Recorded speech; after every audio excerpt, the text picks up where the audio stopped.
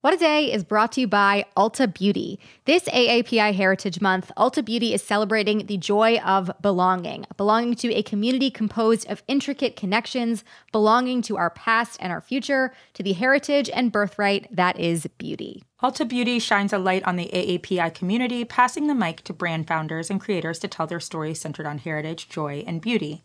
They carry AAPI-owned and founded brands like Live Tinted, Peach and Lily, Glamnetic, Tree Hut, and more. Shop AAPI-owned and founded brands at Ulta Beauty stores and Ulta.com.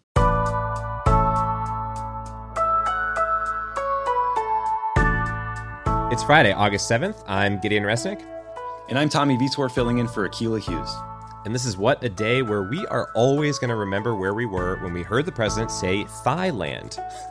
You really do have to work hard to say Thailand like that, and I'm honestly impressed. You know, more countries should be named after parts of the human body. Hear, hear.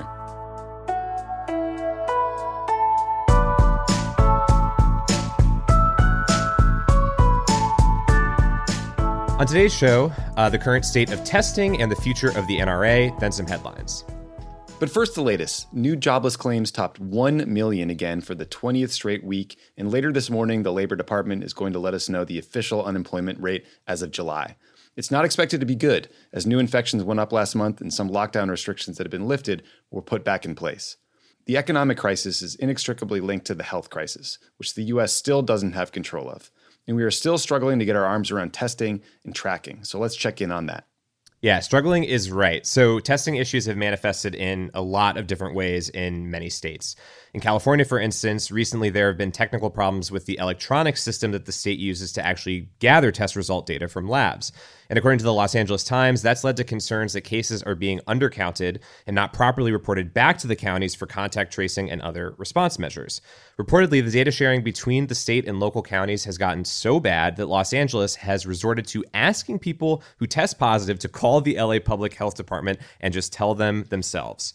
Oof, and then it is very dark. And then another ongoing issue is still just the lagging test result times in many places across the U.S.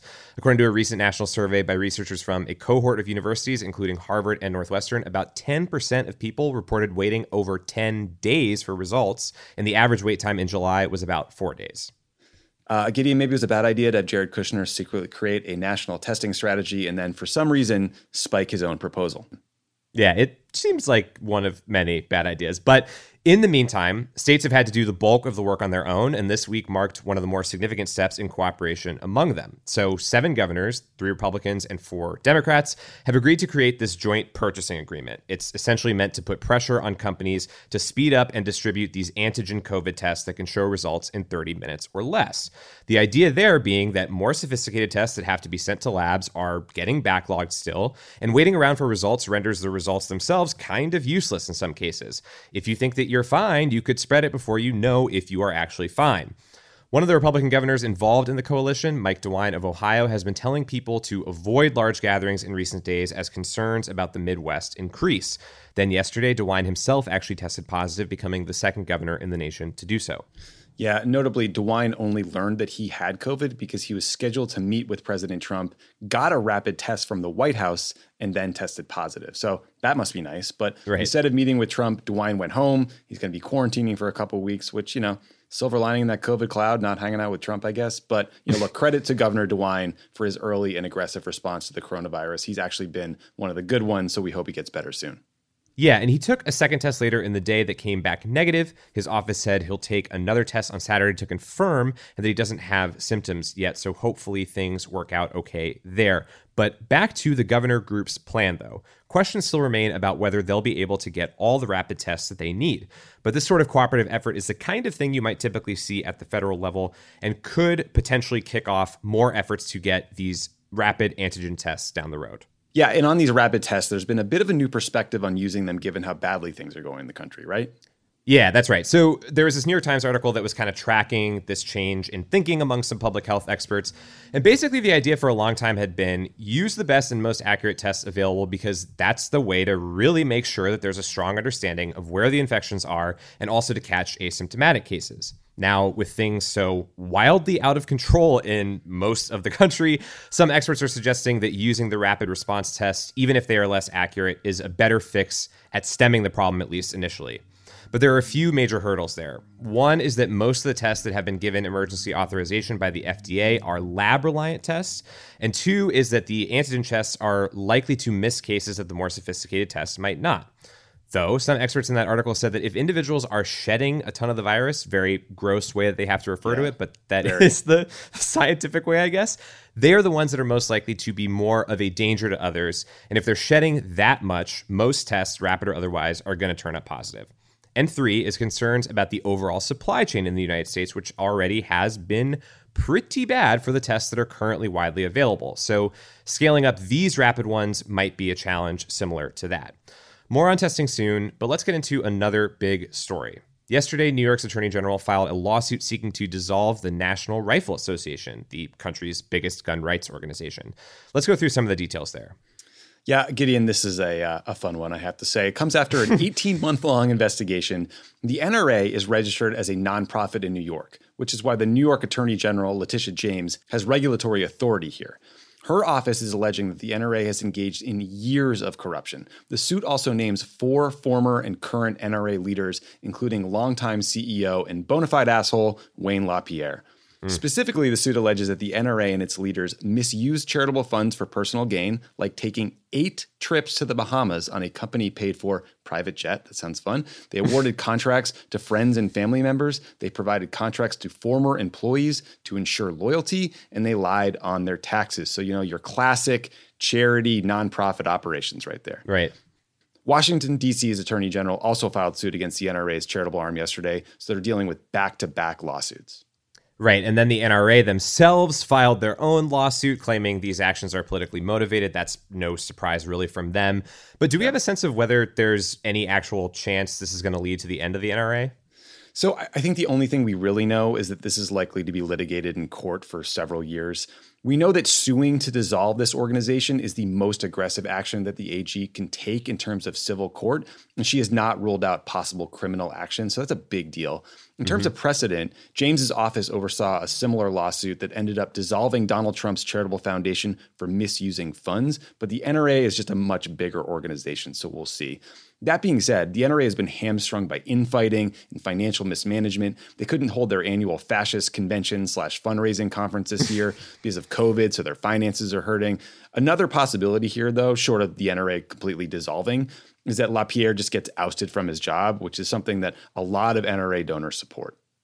Right. And President Trump, who has a lot of experience with sort of mismanagement of organizations, had a little bit of advice for the NRA yesterday. Yeah, for some reason, he told the NRA to move to Texas and lead a very good and beautiful life, which makes me think he thinks the NRA is a sentient being that's going to set up shop in Marfa and become an artist. But, it's kind of a weird comment.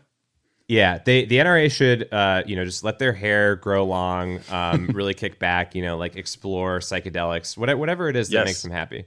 Agreed. Totally agree.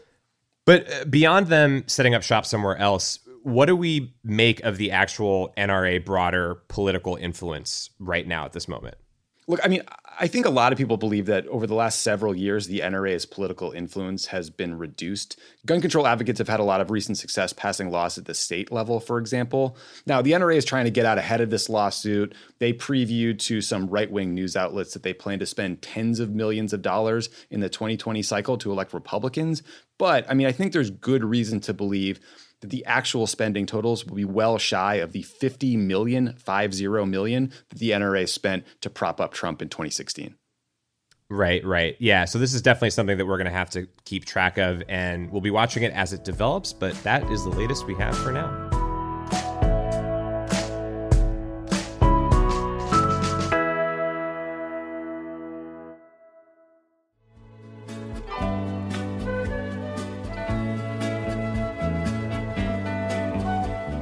It is Friday, Wad Squad. We made it, and today we're talking about a harmless request from Donald Trump. On Wednesday, Trump's team asked the Commission on Presidential Debates if the debates could start earlier, because more people are voting by mail this year, and Trump seems to think he can win them over. Rudy Giuliani, who wrote the request, called the current schedule a, quote, outdated dinosaur. I will not be touching that. Yesterday, the commission declined the request, though, saying that the current schedule of 3 debates has been shown to work well. So, Tommy, my question for you, do you think 90 more minutes of televised Trump is going to change hearts and minds? Yeah. I mean, well, I'm going to answer your question with a question, which is, does no one on the Trump campaign have a calendar? Because I feel like they could have raised this problem a lot earlier. We all knew when the debates were going to be. We know when the voting starts. I mean, how did they just figure this out? It's also like all of the places that were having the debates are not having the debates anymore. They keep moving them because they're like, we don't want to risk COVID stuff. So how, like, you're not just going to find like another university that's like, buddy, come on through. Like, let's take this risk. Yeah, I mean, like, I think this is the Trump campaign's kind of like strategic box that they're in. They are just desperately praying for some big Biden gaffe that will help them win back voters and change the momentum. But if doing that means a fourth debate, you're also betting on putting Trump in front of the country for another 90 minutes and hoping he doesn't rant and rave and turn more people off. So it's a tough position for them.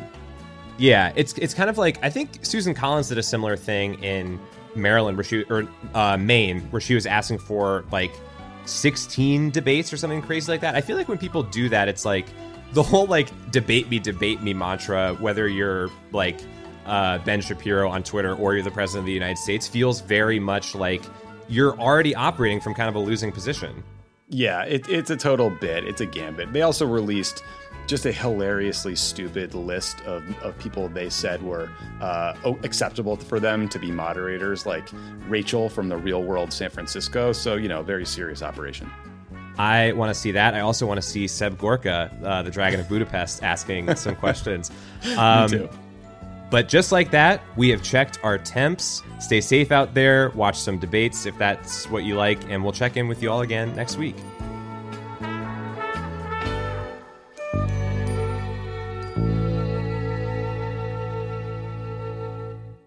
What A Day is brought to you by Books. This Mother's Day, give mom her flowers. She absolutely deserves the best, and that's why you should send her farm fresh flowers from Books. That's short for bouquets.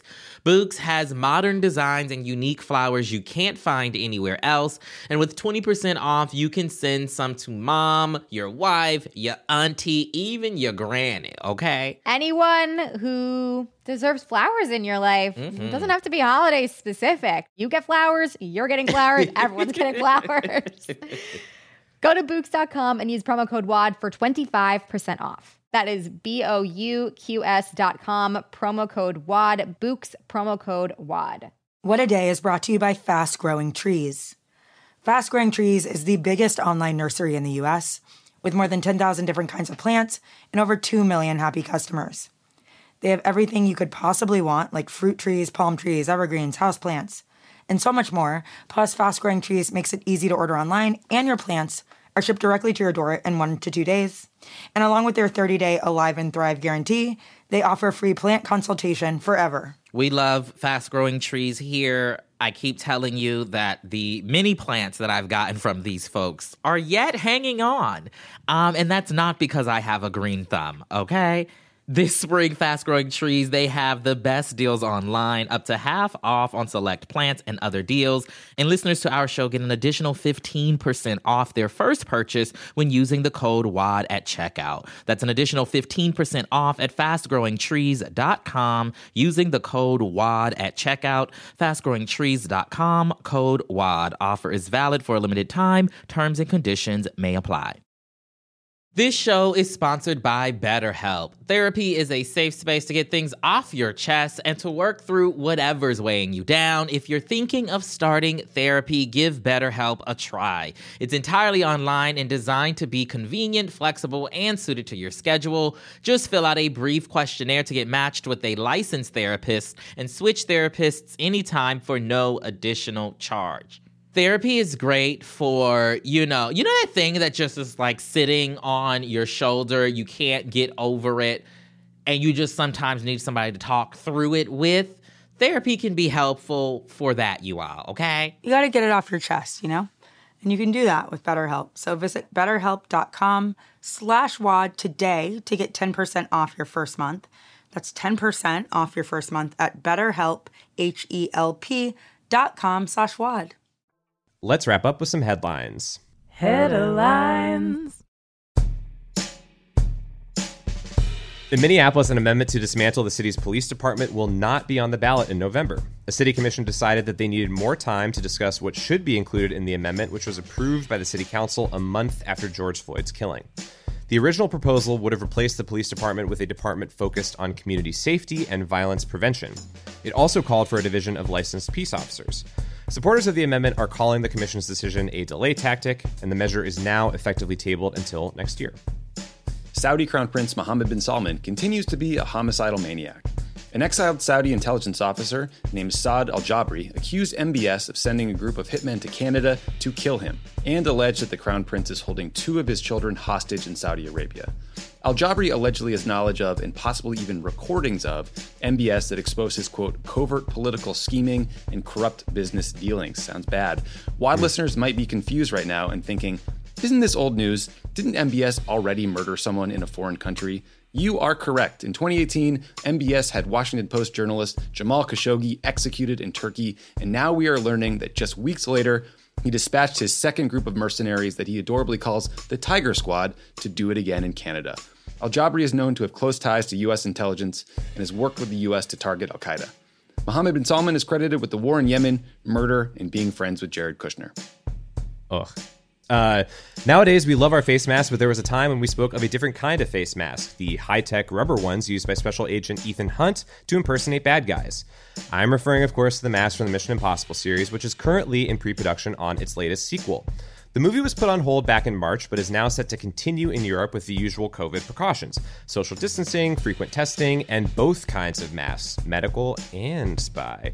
But the production was beset by controversy recently over reports that they plan to blow up a bridge in Poland for an action sequence. Now, that bridge is over 100 years old and a monument to the nation's history. Director Christopher McQuarrie set the record straight yesterday, explaining that while he did want to blow up the bridge, he would only do it if that bridge was slated to be blown up by the Polish government. Basically, if guys in hard hats were going to do the job anyway, Tom Cruise would come by and do it on a motorcycle. Easy peasy. Mission Impossible 7 is expected to hit theaters on November 19th, 2021, assuming that theaters still exist at that point. Perhaps their reopening is the ultimate impossible mission. I see what you did there. This might be the year that the gamers saved the economy. Nintendo reported a 541% increase in quarterly profit from last year. That is mostly thanks to the adorable sandbox simulation game Animal Crossing: New Horizons. I can't believe we're talking about this when Akila isn't here. Since the beginning of the pandemic, 22 million copies have been sold, making it the most popular Nintendo Switch game, right behind Mario Kart. Turns out everyone just wants to virtually fish, garden, and bully animal friends because they think they are ugly. I have no idea what that means. I guess it's part of the game, but okay. In the mobile game realm, freelance writers for the visual romance novel game Lovestruck got a major pay bump after striking for 21 days. The game's publisher, Voltage, agreed to raise the wages of the writers by as much as 94%. That was a huge deal for workers in gaming, an industry where strikes are uncommon and employees are typically not unionized. It wouldn't be surprising now to see this kind of organizing among the animal friends who, as I made clear, are dealing with an extremely hostile work environment. They need to get organized and fast. And those are the headlines.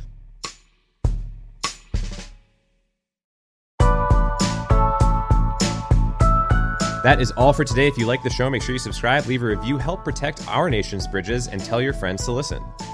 And if you're into reading and not just anything about the vast and sometimes confusing culture of Animal Crossing, What a Day is also a nightly newsletter. Check it out and subscribe at crooked.com/subscribe. I'm Tommy Vitor. I'm Gideon Resnick. And good luck on your impossible missions. That was our impossible mission, and we accepted it.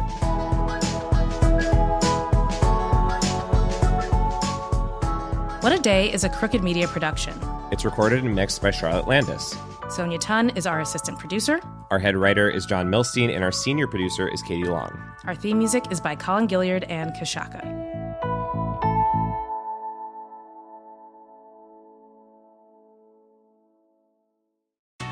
Escape to Ocean City, Maryland, and discover a place that just feels lighter, where every day feels like Saturday, and French fries are a food group, where flip-flops are always in fashion, and seafood is always in season, where the boardwalk is bustling and the beach is right outside your door, where you can rise with the tide and feel like a kid again. Ocean City, Maryland, somewhere to smile about. Book your trip at OCOcean.com. If you're shopping while working, eating, or even listening to this podcast, then you know and love the thrill of the hunt. But are you getting the thrill of the best deals? Rakuten shoppers do. They get the brands they love with the most savings and cash back. And you can get it too. Start getting cash back at your favorite stores like Nike, Walmart, and Zappos. And even stack sales on top of cash back. It's easy to use, and you can get your cash back through PayPal or check. The idea is simple. Stores pay Rakuten for sending them shoppers, and Rakuten shares the money with you as cash back. Download the free Rakuten app and never miss a deal. Or go to Rakuten.com to start getting the most bang for your buck. That's Rakuten.